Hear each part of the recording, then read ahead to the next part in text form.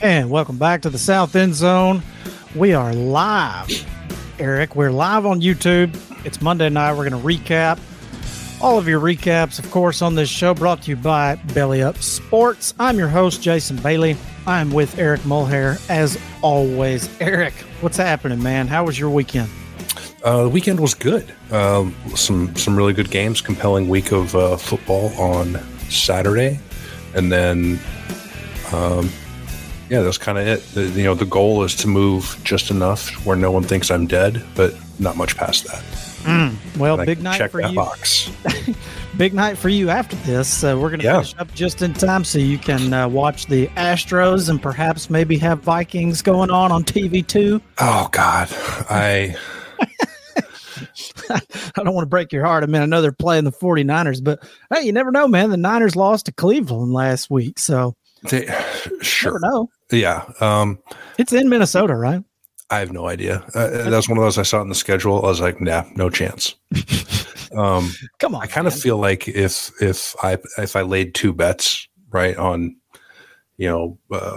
pick a team, and like you ever go into Saturday night thinking, man, I got two games left, but I really don't feel good about one. Like I'll walk away with 1-1 and be happy. That's kind of how I feel. I've kind of written off the Vikings tonight, but I was going to say, I think you're probably hoping more for an Astros win than, but the odds are in your favor there because Max Scherzer, I believe, if you total up the amount of innings pitched, he leads in playoff innings pitched with the worst ERA. It's like a 5.56 playoff ERA in the last 5 seasons or something. He didn't look great. Good. He didn't look great the other day. I feel like he's either going to give up 5 runs in 2 1/3, or he's going to shut him out for 6 or 7 innings. Like no in between there. It's going to be interesting. I've been kind of tuned out on baseball since the Braves lost, but I am anxious to see if the Astros can pull it out. But I wouldn't mind seeing the Rangers make it. They've invested a lot, new stadium, new players. They kind of went out and made some bold moves, and it's worked out for them pretty well. So interesting baseball stuff. But that is not the purpose of this show. We're going to get back to the degenerate behavior that we partook in this weekend on college football. And man, what a weekend. Ohio State, Penn State, Bama, Tennessee, Utah, USC. Those are going to be kind of the 3 main games that we discuss at length, I guess, as we break down our picks. And then we'll discuss some of the best of the rest, if you will, OU, Texas, Washington, Oregon, all those kind of games, and see what they did. And also some implosions elsewhere. But we'll get to all that. So, all right. Jumping into the picks recap, much improved week for me this week. I went 4-2 and had a couple of one really bad beat and one that kind of, I don't want to say it was a bad beat, but it was just an unfortunate situation that led to a betting loss. And for your week, sort of a step back after a couple of 4-2 weeks, man. What did you end up going this week? You went 2-4? I went 2-4 and then 1-1 in the bullpen. Okay. Yeah, I went 1-1 in the bullpen as well, and we'll I had 5 games queued up, and I picked the wrong bullpen game. You brought up Penn State money line into the active rotation, and they got shelled. I couldn't pass up 164. It was a good number. I don't hate it. And for all intents and purposes, it really, if they played again tomorrow, it still wouldn't be that bad of a number. But, we'll dive into all these. So hit us with the recap here. So let's start with me. Okay. And we'll run through some of these and maybe talk about 1 or 2 if there are some big one of those 3 big ones in there. I can't even remember what I picked. So hit us with it. Okay, well, we mentioned Ohio State, Penn State. You were on the Buckeyes -4.5. That was a hit. Oh yeah. So all right. Well, we can go ahead and get that out of the way since that was the biggest game of the week, and we'll discuss that a little bit. So yeah, I was on the Buckeyes. You were on Penn State money line there. Yep. So a little bit of 1v1 action there, and I got to tell you, for me, I don't know what your thoughts are. I'll just say my take, and you can do with it what you will. The only difference between these two teams that I saw pretty much the entire game was 2 things. One, Kyle McCord is slightly better than Drew Aller. However, Penn State doesn't have a Marvin Harrison on their team. Yeah, that's the big. That's really the only thing for me. Yeah, go ahead. I think both defenses played exceptionally well. I think both quarterbacks made a few mistakes, made a few bad throws, made some good throws, but neither team ran the ball particularly well. But I think the difference was just Marvin Harrison, man. That like Penn State just doesn't have that guy, and they don't have anybody that could cover that guy. And to be fair, not many people do. No, that's for me. My takeaway was just the difference for me, and watching the game was just athleticism on the outside. I thought Penn State had an advantage on the lines of scrimmage, and that was kind of a wash. I thought. I thought they would be better there and have the advantage. They really didn't. It was more or less even.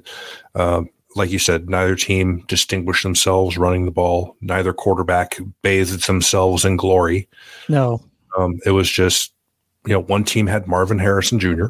and the other team had a bunch of guys who just could not get open all day. No separation whatsoever. So I don't want to say give Drew Aller a pass. I'm just saying I'm not ready to lay the whole game at his feet because I don't know who the hell he was supposed to throw to. Yeah, I agree with that 100%. I was a little bit surprised that Penn State did not try to run the ball more. Nick Singleton was their leading rusher with 9 attempts for 48 yards. I'm a little bit surprised that they didn't try to pound the rock more, but because Aller was missing some throws, dude. Like me and you were texting about it. Missing, capital who M missing. Yes, I'm going, who the fuck is he throwing to? Yeah. The receiver's not even out of his break yet, and he's just panicking and throwing it to the sideline. There's a couple like, hey, got to get rid of it. Like, as opposed to taking a sack. I get it, but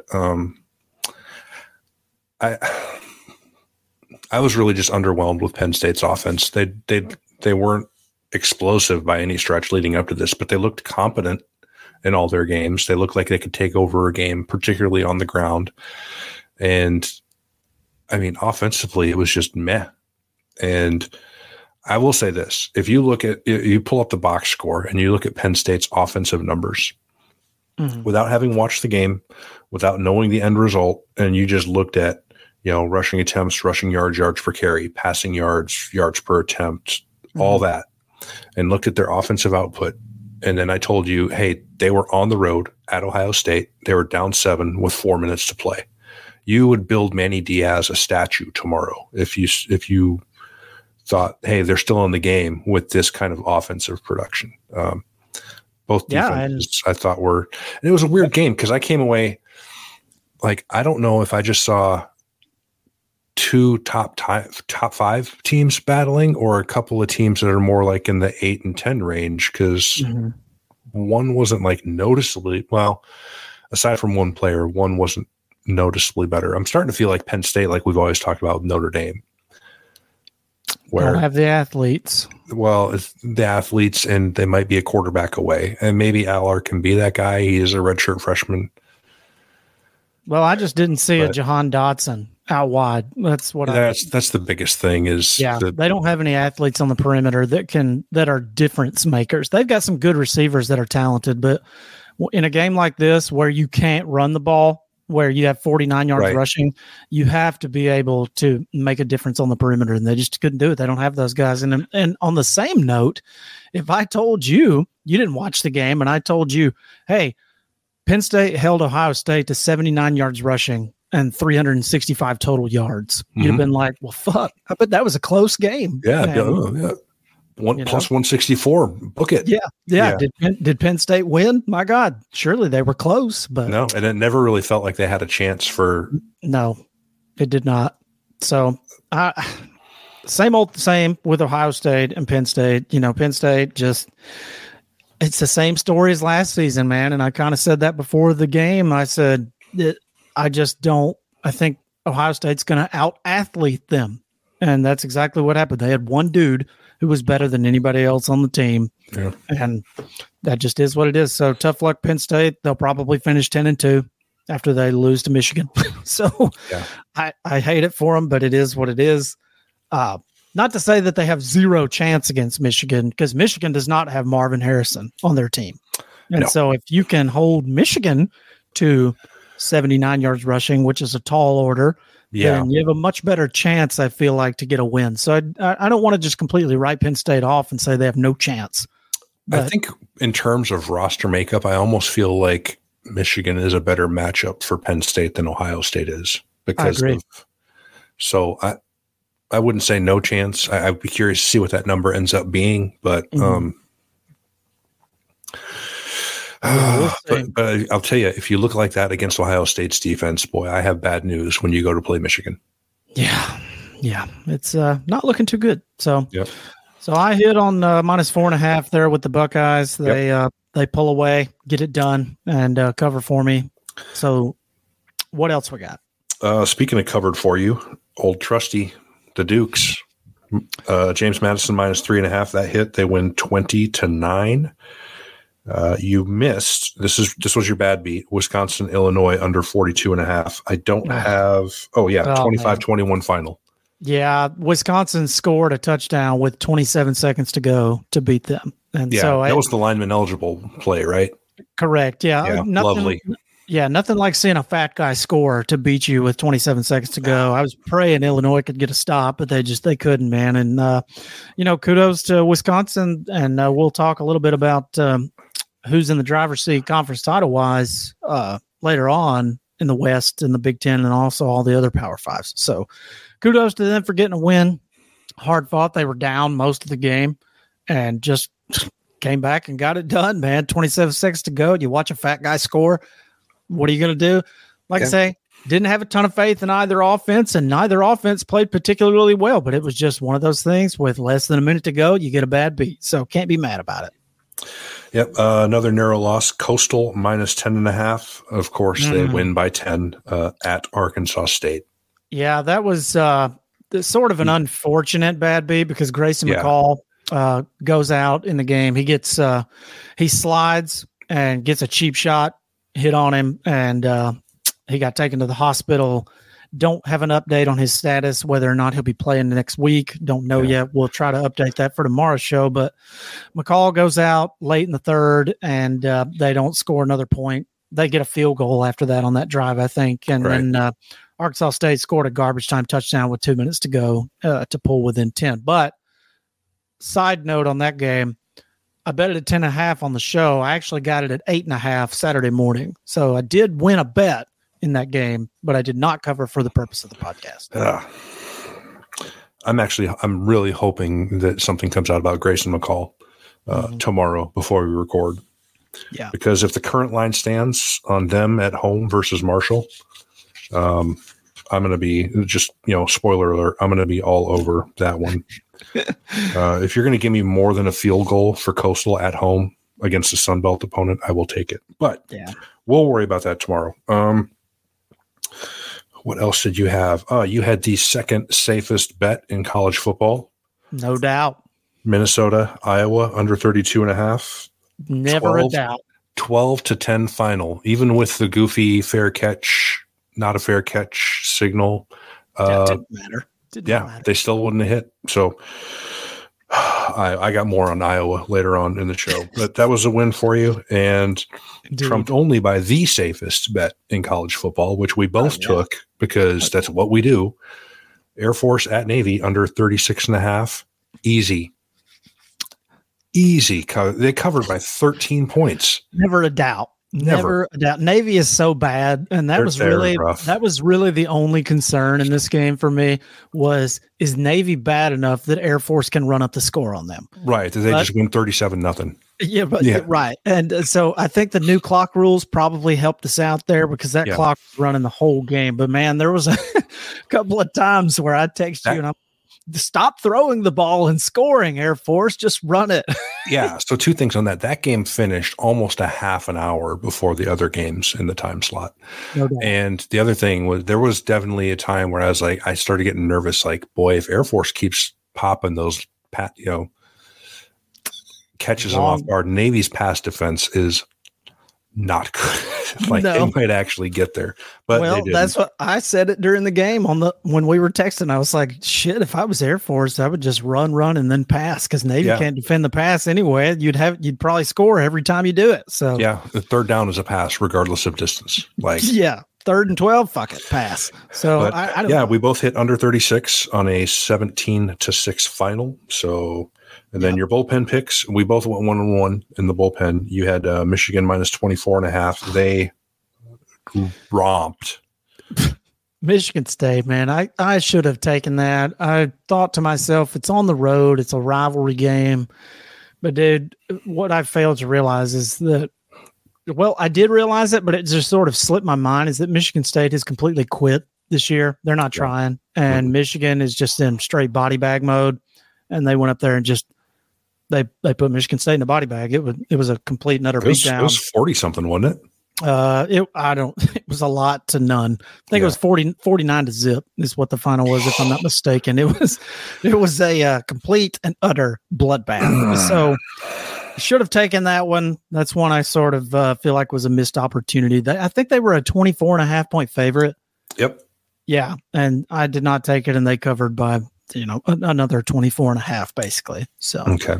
And then you missed on a bullpen pick. We'll circle back to that one in a minute after mine, and that'll be a segue into our next kind of topic. Yes. Yes. Let's do that. So moving on to mine, as we said, I had Air Force Navy under, missed on Penn State. My 2 bullpen picks were the same, Big Ten West unders. So I went 1-1 in my bullpen, missed on Wisconsin, Illinois, and would have hit on Iowa, Minnesota. Kicking myself. I'm furious at myself. I didn't take it. 2 weeks in a row. You've missed out on it. I don't know why you keep doing it.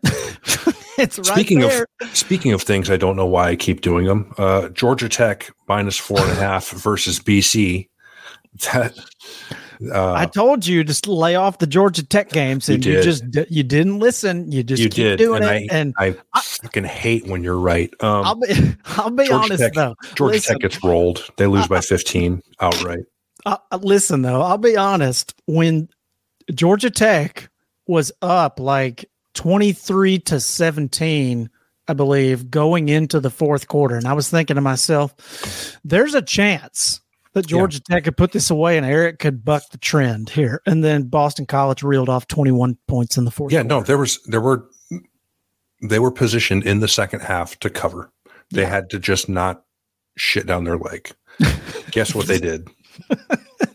Oh man. So moving on. They're dead to Eric. They are. They are in freeze, Malzahn. Yeah, put them in the Shane Beamer zone. Yeah, put them in the Shane Beamer / Mike Loxley category for me. They're dead to me. So this one was just a bad pick. I took Army plus 29.5, thinking maybe LSU lets up. Their defense is not great, particularly on the run. Not only did LSU win by 30 or more, they won by 62. So that was a miss. Also missed on Tennessee, Alabama under 48.5. That was looking okay for a while. And then there was a little kind of a rash of scoring in the second half. That scoop and score is what sent it over. And I was okay until then. But even then I was like, man, there's 6 minutes left. Someone's going to score, because I was teetering on the edge at that point. I was concerned for you when Tennessee scored 20 in the first half. I was like, because I didn't expect either team to have. No, I didn't expect. I expect halftime to be something like 14-10 or 14-13. Correct. Yeah. And when I saw 27 first half points, I was like, which I guess would have ended up the same thing for the purposes of this. But I didn't expect either team to get to 30. Yeah. I was expecting like 10-7 or 10-10. Yeah. Something like that, 13-10, but 27 in the first half, I think, just did you in. Yeah, and so not a terrible loss. I had a chance at it, but well, I got to tell you, with regard to this game, since it was one of the bigger games of the weekend, and no homer take here, but if Alabama ever puts together two halves of football, they'll beat somebody 70-0. Yeah, and it'll be a good team too. Yeah, and they cannot seem to string two halves of football together. I mean, it was the same thing in Ole Miss. where they were losing at halftime and then just dominated the second half. Looked like a completely different football team. Same thing here, and against Arkansas last week, they dominate the first half and then coast and let Arkansas climb back in it. A&M. A&M, same sort of thing. And then this week, what do they do again? They screw around in the first half. They don't move the ball. They, keep giving Tennessee opportunities, which red zone. They keep covering slot guys with edge rushers. Yes. And for all intents and purposes, Alabama played extremely well in the red zone, holding Tennessee to those field goals. Yeah. In the first half. So kudos to them, but because it could have been a lot worse. And we talked about that offline, but second half is a whole fucking different story, man. And I was really thrilled with what I saw.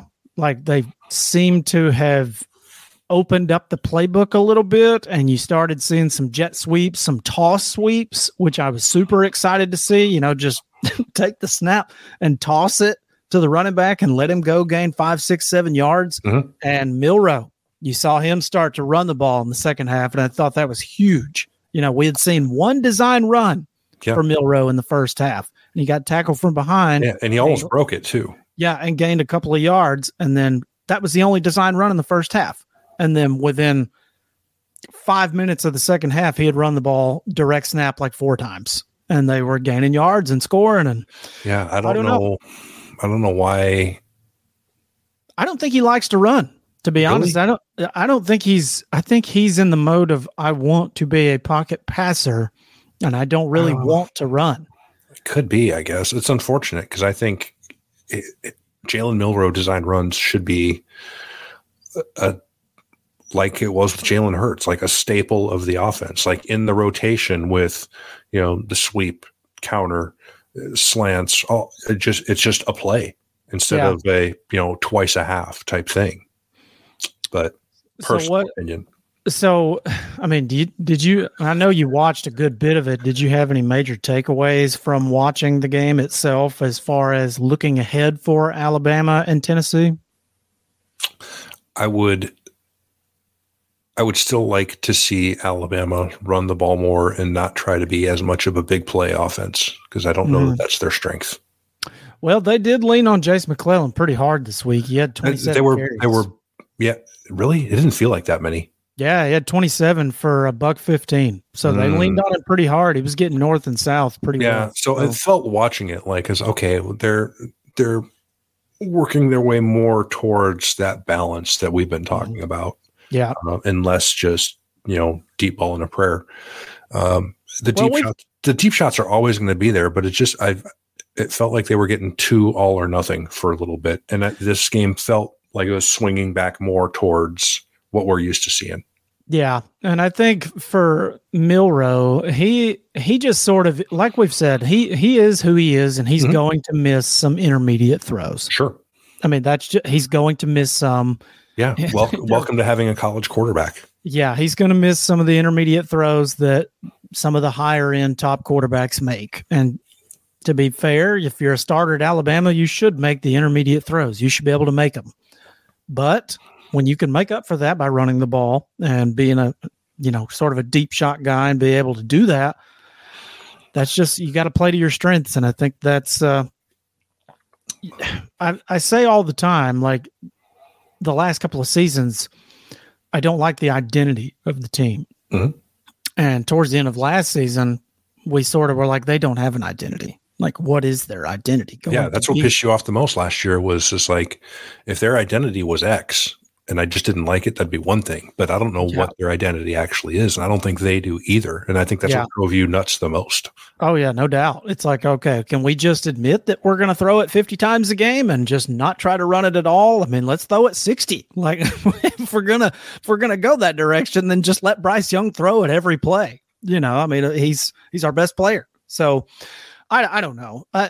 Looking at Bama moving forward, I'm concerned about them playing LSU, man, because to me, they do not need to get into a track meet with LSU. I think that will end. No. I think that will end in a loss. I mean, that's not a team. You don't want to be in a track meet with the number one offense in football. Well, like Ole Miss won a track meet. I wouldn't say Florida State won a track meet against them, but it was high scoring-ish. I mean, LSU gave up a lot of points. Yeah. I don't know that a track meet suits Alabama against LSU, doesn't. although I do think there will be plays to be made in the passing game downfield against LSU for them. Yeah. But for me, at Alabama, especially that game, it still comes down to they have to be able to run the ball. They have to be able to keep the quarterback upright. Yeah. What would you put that spread at if you had to if you had to make a spread for Alabama LSU right now in Tuscaloosa? What would you put it at? I would probably put it somewhere in the 4 to 7 range, like less than a touchdown, I think. Yeah. I'd make it very close, to be honest. I would put it at like 2.5. And really? Oh, yeah. I think it's going to be a close game, man. I think LSU has just figured some shit out, and they are scoring at will right now. And they are, but Jaden Daniels, like you saw Joe What's Milton. The last defense they played that's as good as Alabama's? Let me look here. No, they haven't played one this year other than Florida State. If you want to say Florida State's defense is as good as Alabama's, then that's the only one they've played this year that was even remotely close to being that good. Right. And Florida State, I think, has a good defense. I don't know that they have. To be fair, I think if Florida State and LSU played today, it'd be a little bit different ball game. Yeah, I'd be curious to see that total. Let's see. Yeah, Grambling, no. Mississippi State, no. Arkansas, absolutely not. Ole Miss, no. Missouri, not really, no. Auburn, no. Army, obviously not. No. I don't think they played outside of maybe Florida State. Mm-hmm. I think Florida State's the only team that they have played so far that is in the same zip code as Alabama defensively. Yeah. Well, it'll be interesting to see. Tennessee's still got a couple of tough games left on their schedule. Yeah. They still got to face Georgia, and they still got to play 7-1 Mizzou. Mizzou just keeps fucking winning. So I think we're in deep shit on our under 7.5 for Mizzou because they're 7-1. So I would have to look. I think we've already lost our under 6.5. Was it 6.5? Okay, I thought it was so. 7.5. All right. Well, we'll check that. Okay, so let's finish up with your picks here. So you missed on the Alabama-Tennessee under. And I hit on Utah at USC over 55.5 comfortably. 18-4 on over since Lincoln Riley arrived. Yeah, that just keeps hitting. They can't stop anybody. They can't. I mean, Utah just keeps ruining their season. They cannot get past Utah, even without Cam Rising, who is not going to play this year, by the way, at all. That was announced. Like, he's done. He's not going to play this year. So now at least we know, and you would think that Vegas spreads are going to start to, calculate reflect that. Yeah, reflect that. So for Utah, man, I don't know that they can.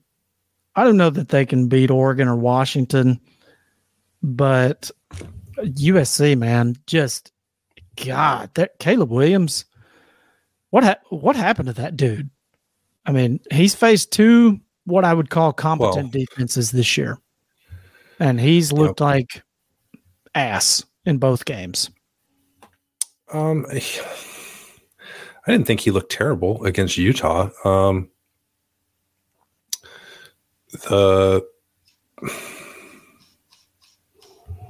For me, any problem for USC stems from 2 things. One, obviously, is the defense.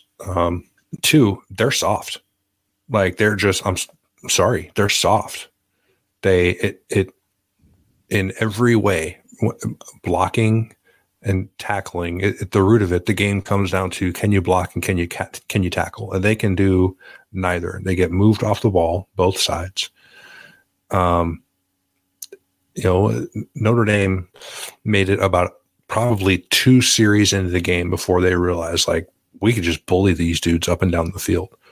And I think Utah probably already knew that going in because they've done it the last 3 times they've played. And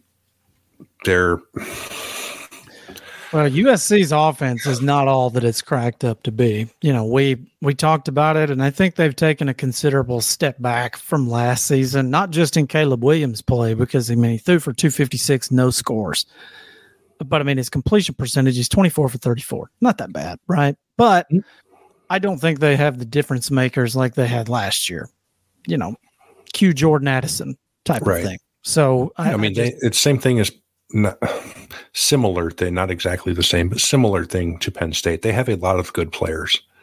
Yeah, I think Zach Branch is a really dynamic receiver. I don't know that they have the guy who, hey, I'm going to him on 3rd and 12. The whole stadium knows it. He's going to be doubled, and he's still going to get open. And I'm still going to give him the ball. Yeah, I mean, Washington had a good day, had 112, but again, just got in the red zone and could not put it. Just couldn't. I don't know. I'm just not a fan. They can't do, like you said, the basic fundamentals of what you have to do to win big ball games like that. They can bully and just outscore teams. Like San Jose State.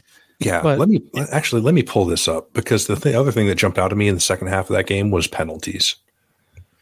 If you can't block and you can't tackle and you are undisciplined, you're in a world of shit. Yeah, they had 4 penalties. The roughing, 6 for 46 call is what I'm looking at. 6 penalties for 46 yards. So, this is the wrong week. Is that what they had? Yep, 6 for 46. Okay. But I know the roughing call you're talking about. That was just that was Bear Alexander. That was a fucking dumb decision. Yeah, it was just bad. Like, the ball's out. Like, there's no benefit to hitting, especially going at his head. Yep. I didn't think it met the criteria for targeting and ejection, but yeah, I would agree with that. But when you go helmet to helmet with the but QB, it's still, they're going to throw a personal foul every time. Yeah, it's still 15 yards. So, and they're just not. They're just not a great team. Like, no. They have a Heisman Trophy winner at quarterback, but if they don't have him, like, they may be a 7-5 team when this year's all said and done. Yeah, absolutely. They got UCLA, they got Washington, they got Oregon. They still have a lot of games left. Oh yeah, they still have a lot of good teams left on their schedule, so they may be 7-5 when all this shit's done. And if they did not have Caleb Williams, they'd probably have a losing record. Like, that guy he's not playing all that great against these top teams, but if you don't have a Heisman Trophy winner at quarterback. Yeah. I mean, who knows how that Colorado game goes if he's not in there? They lose the Arizona game, period. Oh yeah. 100%. So yeah, my guess is they finish 8-4, which I'll tell you one place they're not going. Is not going to satisfy them. Yeah, they're not going to go to the college football playoff, which they are not.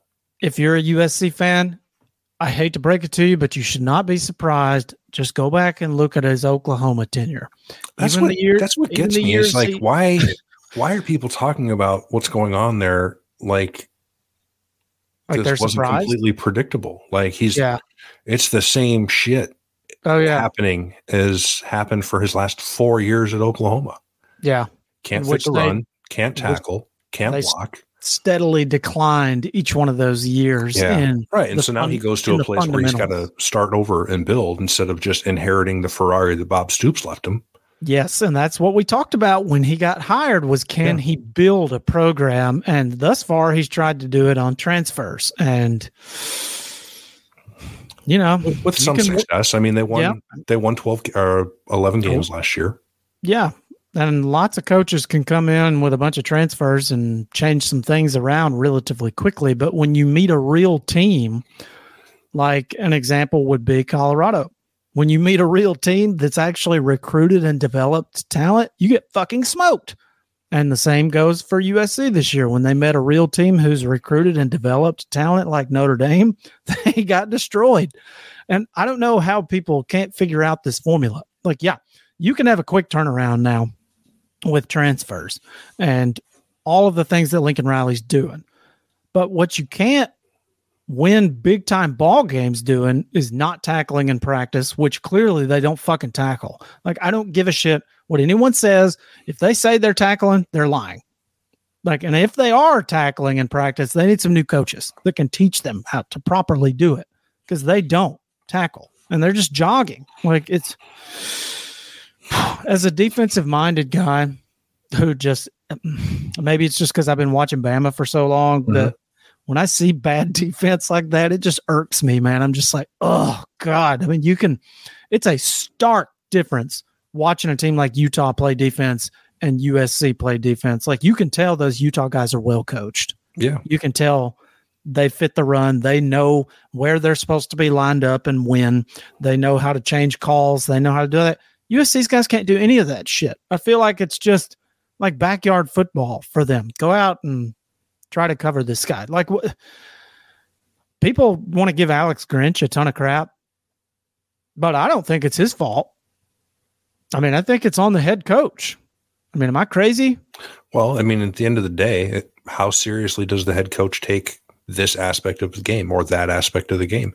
He's demonstrated for years that he's not concerned. He's not serious about fielding a good defense. He's not trying to win a championship. To me, that's what you're doing. Because if you go into the season with a defense like that and a scheme and plans and not tackling in practice and things like that, like, if you go into the season doing that, you're not going to win a championship.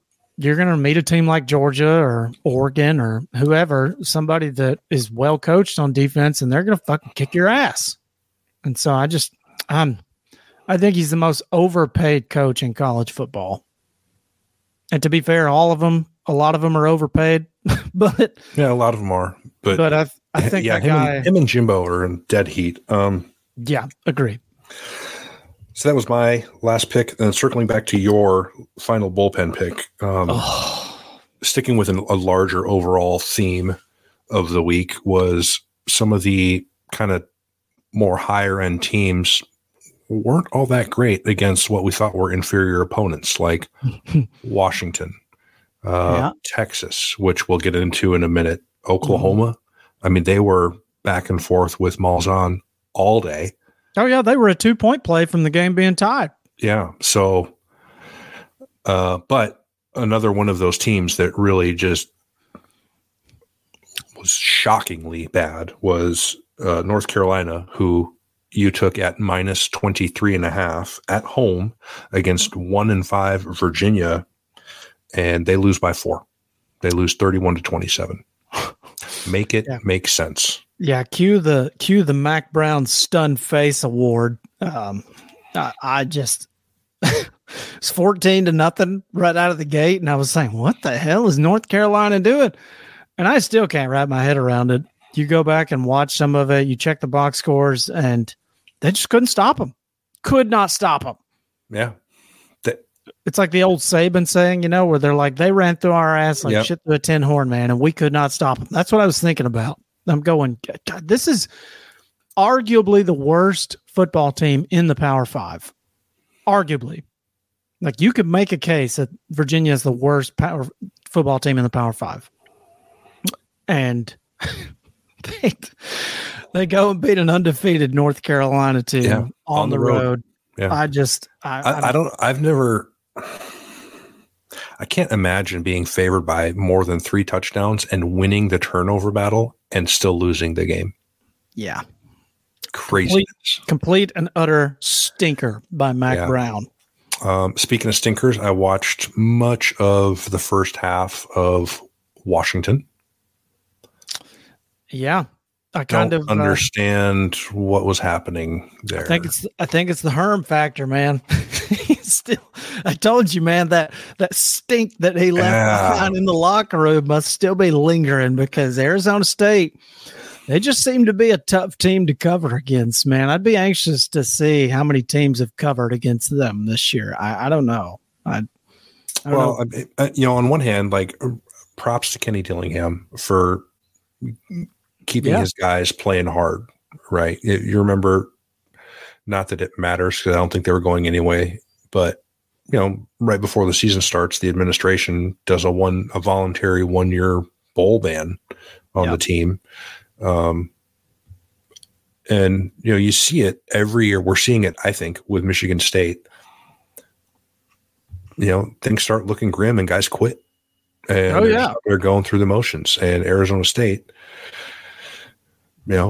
kept at it, and they gave them a game. I mean, those guys played hard. They played well. Washington was really just kind of off center all game. And that's going to happen from time to time. They still pulled it out, which I guess is all that matters. But yeah, and you figure coming off a big win like Oregon and all that was going on there, you kind of figure they'd still be dialed. But Arizona State, man, they're not a team you want to bet against or for. They're a wild card, man. They seem to play team stuff. And this is a team that before the season, Dillingham was saying if some of these donors didn't come in at the last minute, like we wouldn't have a football program. Like none of our players would be here because we got some NIL donations at the last minute to field a team, basically. So agree on the props for Dillingham. He seems to be the right dude for the job because I honestly, coming into the season, thought they would be way, way worse than they are. And they're not good, to be fair. No, they're not good. They're not. But their last 4 games, they're 3-0-1 against the spread. There you go. So despite, didn't go well the first 3 weeks, but they didn't cover any of those, and they didn't really come close to covering any of those. But against Washington, Colorado, Cal, and USC, they've covered 3 out of those 4 as underdogs. So still fighting, still competing, still playing hard. A 1-16, that's 3-1 against the spread. I don't know that you see that very often. I think it's a little more, those numbers are a little more in line. But, and for Washington, they just got to kind of flush this one and get ready for the next game. I don't know that this game alarms me all that much. Most times teams go win a championship. They have Georgia had a stinker last year.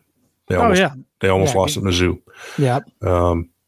It's going to happen. I mean, Nick Saban's had 2 undefeated teams ever. I mean, most teams are going to have a stinker or 2 throughout the season. Right. Yeah. Even when Clemson was winning titles, they were Clemsoning. But if you would have told me that Washington was going to beat Arizona State and not score an offensive touchdown, I would have bet against that. Like they did not score a single offensive touchdown.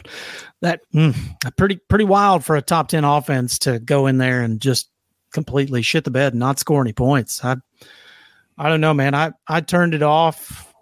I turned it off at halftime. I was like, I'm not staying up to watch any more of this. I made it to the start of the 4th quarter and I was like, I can't do it anymore. I'm going to bed. So it was like 2 in the morning. Anymore. Yeah, it was 2 in the morning or something like that on the East Coast. So I did catch the last probably 3 or 4 minutes of Texas and Houston. And I don't know how much of that you watched. I didn't have any eyes on that game at all. I didn't see 1 second of it. Oh boy, Houston caught a bad break. Wait a minute. Is this the penalty? No. This is the bad spot. Yes, this was the what I was talking, not a penalty, but the refs protecting Texas. Yes, they missed that spot by a full fucking yard. Yeah, it wasn't class. Like I'm watching, they're showing the replay. I'm like, the guy's inside the 9. I mean, even Tim Brando was losing. I can't stand Tim Brando, to be clear, but he was losing his mind on the broadcast. He's like, this is unacceptable. It's just bad refereeing. Yeah. He was losing his mind. And yeah, Houston got screwed because they definitely could have had a chance to go down there and tie it. I mean, they still, they would have had first and goal. They still got to go in and score. Yeah, sure. But it's, and I never like to see an error in judgment be that pivotal in the outcome of a game. That's all. Yeah, no kidding. And to add insult to injury for Texas, even though they barely escaped, they lose Quinn Ewers for what sounds like multiple weeks with the same shoulder injury that he had last season, in which he missed about 5 or 6 games, I think. I think it's a different injury, but I don't know. I heard today it was the same thing, but that could be wrong. Don't have an update on an exact timeline, but what I heard was multiple weeks, significant amount of time. And The thing about this for me, like, I don't really care about it this week, but they got Kansas State in a couple of weeks, man. And no Quinn Ewers playing Kansas State. I don't know that they really match up.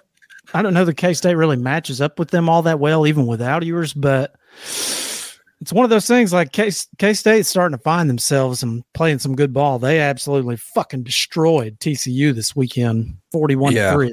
That's one that I talked about and should have taken like an idiot. But yeah, BYU at home this week doesn't scare me. Yeah, Kansas State at home next week with no Quinn Ewers, that might. We would have to see what. It's a little dicey.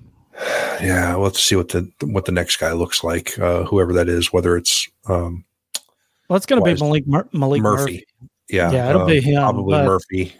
But you got to wonder if he comes in and he starts stinking. Right. How long is the leash before the bloodline? Before Arch Manning makes his debut. Yeah, that'll be super interesting to see. It's a good storyline to watch. But and then the only other team that we were going to mention was Oregon. They kind of screwed, and I don't want to say they screwed around with a bad team, because Washington State's not a bad football team. Correct. So I kind of included Oregon into this discussion because they are clearly a better team than Washington State, and Washington State was leading for a good part of this game. They kind of took 3 quarters to wake up, and then they sort of did the same thing they did against Texas Tech. Where they came alive in the fourth quarter and were able to pull away and get a win. But just a lot of stinkers by some of the top teams, man. This is going to make our power ratings next week very interesting. I think there will be a lot of disparity. Might. There usually is. There has been the last couple of, well, not a lot last time, but the ones we did, the post spring ball, were drastically different. Indeed. And so that leads me into this segment, because I wanted to touch on this. We talked about it. We touched on it a little bit earlier. There, a couple of these I feel like are really obvious, but there's some other ones that there's a lot of questions and a lot of, I think there'll be disparity in this discussion as well. And if you're listening to the show, feel free to drop us a comment and tell us what your thoughts are. But conference title matchups, if you had to project the current matchups, and I'm not going to say, I mean, the Big Ten, it's going to be Ohio State or Michigan on one side.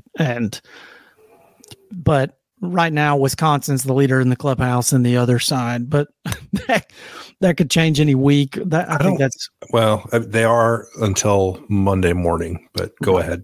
Right. And so the Big Ten, I think, is probably the most clear-cut picture right now out of all of them. But Big 12, I mean, would you pick anybody other than Texas and Oklahoma right now with Quinn Ewers' injury, all of that? Or are we just going Texas and Oklahoma and that's that? Oh, I can't believe I'm saying this. You can never count out Mike Gundy. I swear to God, I was hoping you would mention that, because him, and this is, I didn't believe this. I had to actually look this up on 2 different websites because I didn't buy it at first. Iowa State also is only carrying 1 conference loss. How's that possible? So same thing with K-State, because one of their losses is Mizzou. Well, the K-State thing is interesting, because if they were to knock off Texas, that puts K-State in the driver's seat for the Big 12 title. I mean, they've only got one conference loss against Oklahoma, who they've already played and lost to, so that they would be in the driver's seat. And if they win out, they're going to the Big 12 championship, and Texas gets left out. Yeah, and that is Texas. And so this weekend coming up, there are 3 games that I kind of consider conference semifinals, because they're games between unbeaten or 1 loss, 1 conference loss teams that are going head to head this weekend. That is Georgia, Florida, Oregon, Utah, and Louisville, Duke. Then next week we get K-State and Texas. And Alabama, LSU. Is that next week or week after? I thought that was. Like it is next week. That was the 4th. November. the 4th. Yeah. So that's a de facto SEC West final. Pretty much. You got Ole Miss kind of lingering out there. They do have the win over LSU and the loss to Bama. Yeah, well, yeah. So Bama you might get into goofy tiebreakers there. Yeah, Bama would still hold the edge over Ole Miss with one conference loss, so Bama would have to lose a second one, but LSU would be in the driver's seat. Well, I'm saying if LSU were to win, then all three of those teams have one conference loss, and they've done the little circle jerk of beating each other. Indeed. And then I believe, I don't know what the tiebreakers are. I think you go off common opponents. So now, I don't expect Ole Miss to finish with one conference loss because they still have to go to Georgia. But for the purposes of this discussion, back to your original question, Big 12. I'm nervous about sticking with Texas because I don't know how long Quinn Ewers is going to be out, and I don't know what he's going to look like when he gets back. Yeah, but I also don't have anything that tells me I should not stick with them. So I'm going to say Oklahoma and Texas get their rematch. What do you think about the ACC? God, what a debacle. I think it's going to be Florida State and someone. Yeah. It's pretty crazy to think about all the teams who are still in it. Well, there's really only three that are in it. Miami's still technically in it. North Carolina is still technically in it. Louisville is still in it, and Duke is still in it. Yeah. I mean, so you got four teams who are all still in the mix there, and some of them have to play each other. I don't think it really matters for the ACC because I personally don't think any of them can beat Florida State. So it's going to be Florida State and someone. But we'll talk more about the ACC in a second with about a 5-minute discussion here on Clemson, which we'll talk about that in a second. And then it will not be in the ACC championship game. No. Big Ten West. So Iowa has 2 conference losses. Yeah, I would lean Wisconsin there. Well, Wisconsin only has 1, but they play Ohio State this week. Probably going to get a second one. Iowa does hold the head-to-head over them. Oh, God. Please don't. Oh, man. I'm just saying. Now, Minnesota has 2 conference losses. They hold the head-to-head over Iowa. So there's a chance that Wisconsin-Minnesota at the end of the year becomes the Big Ten West championship game. I really don't even want to think about that entire division, so we'll move on. Pac-12, Washington 4-0 in the driver's seat, but there's 4 other teams that control their own destiny. Indeed. Oregon, I think, is still probably the team that I would pick to win the conference. I think Oregon on a neutral field can beat Washington. Mm-hmm. I think playing on the road in that tough environment, because say what you want about Washington's stadium and whatever, if you're an SEC homer, I get it, whatever. But as somebody who's been to a game at that stadium, say, have you been to that stadium? It is. It's loud as shit in there, and it's tough to hear. And they've actually done upgrades to it since I was there in like 2006. So it gets loud as hell in there, and it's a tough place to play in. Their fans are really loud and they're loyal, and it's pretty rabid in there, especially in a game like that, the first ever top 10 matchup between those two teams. And I think if they played on a neutral field today, I think I would pick Oregon to beat them. I just think they're a little bit more talented on defense, and so I would still lean Oregon to win the conference, but I don't know. I don't know what I think about, like, Oregon State is still an interesting team. Yeah. See, that's the thing, is picking Oregon to win the conference means they beat Oregon State. You have to pick them to get to the conference title game, which means they got to beat Utah this week. They got to beat Oregon State. They got to beat USC, which I think they will, but USC, I think, can score enough to make them nervous. I'll be anxious to see our power ratings next weekend. For the Pac-12, how we order those teams. I think it'll be a really interesting order between Washington, Oregon State, Oregon, and Utah. Yeah. Because USC will clearly be at the bottom of all of those. And UCLA. To be fair, UCLA is still in it. And while I don't love the quarterback play week to week, they still are a team who can, if they don't do what they did against Oregon State and throw 3 interceptions in the first half, 2 of them for a touchdown, as long as they don't do that, they're capable of playing with any of these teams. I mean, their defense is UCLA has a top 15 defense. I think if you can play defense, like really, really good defense in that conference, you can win games that people might not think you can. Utah has proven that. Their offense is not dynamic. I mean, Bryson Barnes put the team on his back this weekend, but they were going against a trash defense. So, I mean, if you're going to tell me that Utah is going to be able to score that many points against UCLA, I don't know that I'm going to buy that. So I just think the Pac-12 is wide open right now. I think more so than any other conference. And then like we mentioned in the SEC, you got Bama and LSU kind of de facto for the West, and Georgia is the clear favorite on the other side. So, yeah, it's kind of going to be interesting to see who. I mean, I don't think anyone will beat them in the regular season. If someone does, I'd be curious to see who that is. My guess would be their most likely loss would be at Tennessee. On the road at Tennessee. Yep. So that'd be an interesting one. And I thought about this too. And we can this is a simple yes or no. If Georgia were to lose a game and you have a, say, 12-1 SEC champ, be that Alabama or Georgia, is there any chance that the SEC champ would get left out of the playoff regardless? Like, say, you've got 3 undefeated teams. Like, say, Washington goes undefeated. Michigan, Oklahoma, or Michigan, Florida State. Yeah, Oklahoma goes undefeated. I think Florida State's more likely to go undefeated than Oklahoma is. But yeah, so there's a potential you could have 4 undefeated teams, and the SEC could be left out if Georgia were to lose a game. Like, I find that hard to believe, but it's not. It's like any other year. Like, once you lose a game, you don't have necessarily the clear cut.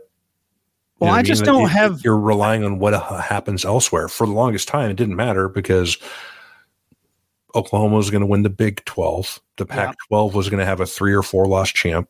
Yep. You would get Clemson and then a Big 10 team. So it was pretty cut and dry. Yeah. And, nowadays I think it's a lot less cut and dry. And on top of that, it's just all of this that I'm saying could be irrelevant and whatever, but I don't think it's a crazy thing to bring up. And no, it's well within the realm of possibility because there's enough unbeaten teams left. Well, that, and I have zero, and I do mean zero faith in the College Football Playoff Committee to actually put the 4 best teams in the playoff. Like, if Georgia's 12-1, they would be favored over every team in America, probably. Except Michigan. Except maybe Michigan, who might be a short favorite at 2.5. But, I don't have faith in the committee to put the 4 best teams in there because they didn't do it last year. And so, it wouldn't shock me to see somebody that shouldn't be left out. But that brings us to the last part of this. We are coming up on an hour here. We're at 58 minutes, so we're going to burn through this really quick. Let's revisit the hot seat rankings really fast. Okay. And let's see how we're doing. I know I'm 1-0 already on the season with Pat Fitzgerald getting fired. So let's run down our lists and see who has saved their job. Do you have your list? Because I don't have yours. Oh, God. I don't have. Okay. Well, I'll cover mine. You can dig yours up. Okay. Number 5, I had Greg Schiano, who came into the year 80 and 89 in 2 different stints at Rutgers. He is probably safe. He's already won 6 games. He's bowl eligible. They're 6-2. They probably only have 1 win left because their schedule the rest of the way includes Ohio State, at Iowa, at Penn State, Maryland. Probably going to lose all 4 of those. I think 7-5 is probably their ceiling, but I think he has done enough to at least get to start next year. Number 4, I had Justin Wilcox at Cal. Cal is 3-4.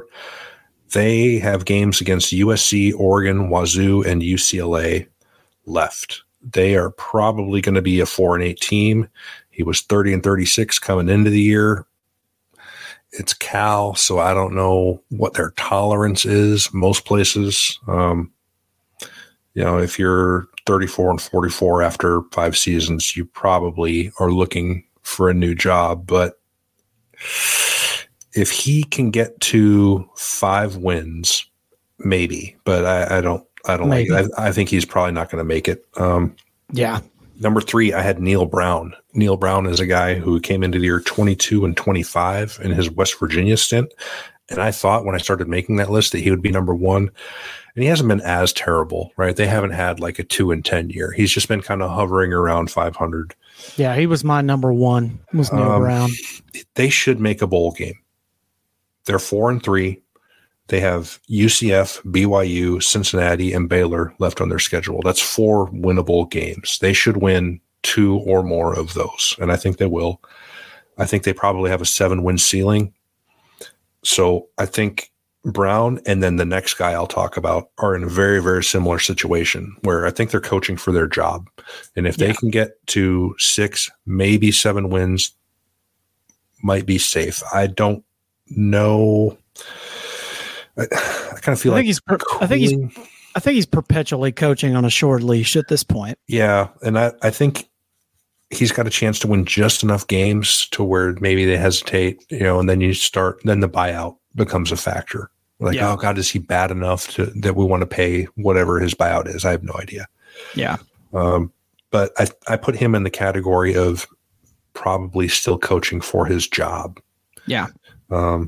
Along with this next guy, Jeff Hafley at Boston College.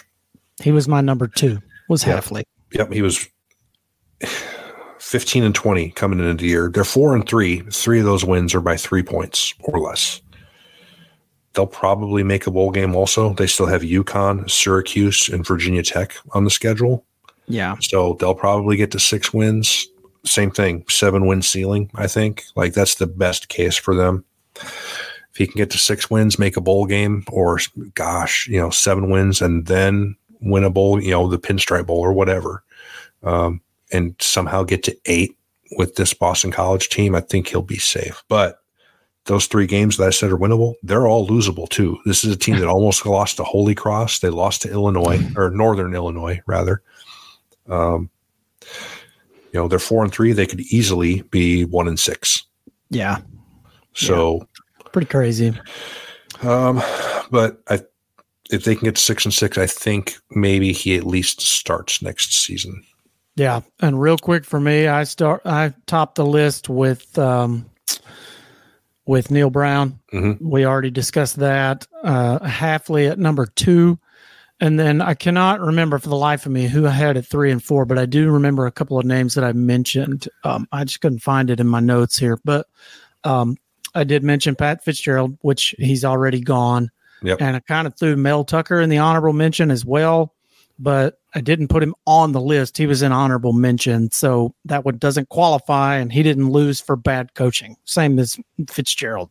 Even though Fitzgerald should have been fired for bad coaching, but neither one of them, I kind of look at those with both asterisks against, on both of those names.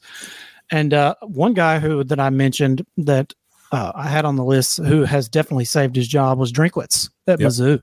Yeah. I was like, this guy, man, Mizzou ain't done shit. He's going to have to show me something. Like, if they have another bad year, the shit could go sideways in a hurry. And here we are.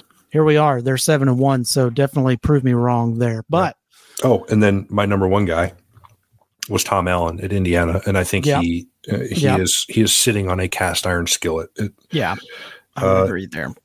They're 2-5, 4 of those losses by 17 plus. They have max. Well, I think they maybe have 1 win left. They got Purdue, Michigan State, and Illinois left on the schedule. I don't think they win more than one of those games. So 3-9 season most likely coming after a 30-39 record coming into the year. I think he's done. Blech, gross. All right. So the last question before we go, I know we're trying to get out of here. I never thought this would come out of my mouth, but is it time to question Dabo at Clemson? Well, it depends on what the question is. The question is he going to stop what looks like a steady decline? Because it's starting to look like he rode the coattails of Venables, who was recruiting all those studs on defense and coaching them up and all of that. The Garrett Riley hire has not worked out at all, and we expected big improvement. And now, jury's still out. It's year one. Perhaps year two yields something there. But to lose like you did against Miami, man, I have to raise the question of, can he turn this around? Like, I mean, he can. He's just got to get out of his own way. So the thing about the Garrett Riley hire is, yeah, it's year one, and that means more at Clemson than it does at other places because he's bringing his offensive scheme to not his players. They're all players that were there before because they didn't pull anyone in, right? So he's got what he's got. Yeah. And that's been talked about at a number of different people, but I think that's the first thing that has to change is he has to be honest about the state of his roster and where they need to improve it and how they can improve it instead of just, well, we're going to get this redshirt sophomore developed up and he's going to be ready to play next year. No, he's not. No. So they're going to have to, instead of, kind of scotch tape and bubble gum and let a great quarterback hide your problems, like a Deshaun Watson, like a Trevor Lawrence. Yeah, and I don't know if you saw that last play that Clemson ran, but if he hands that ball off to Shipley, he gets blown up. Well, if you look at it, I went and watched the replay of it today. I watched it like 4 times. He gets tackled at the 2.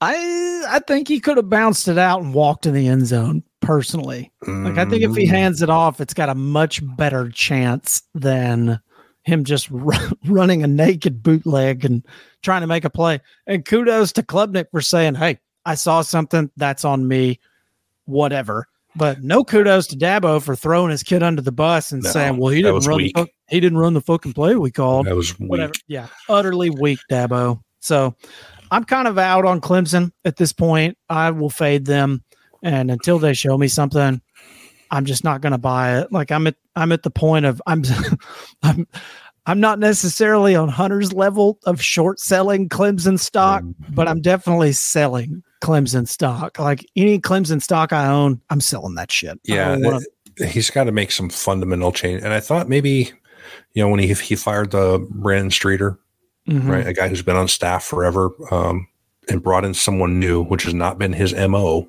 Okay, well maybe he's kind of turning a corner and making an effort to not fall further behind in kind of the modern landscape. And here we are. So I think they should go the other way and just hire Brian Ferentz to run their offense.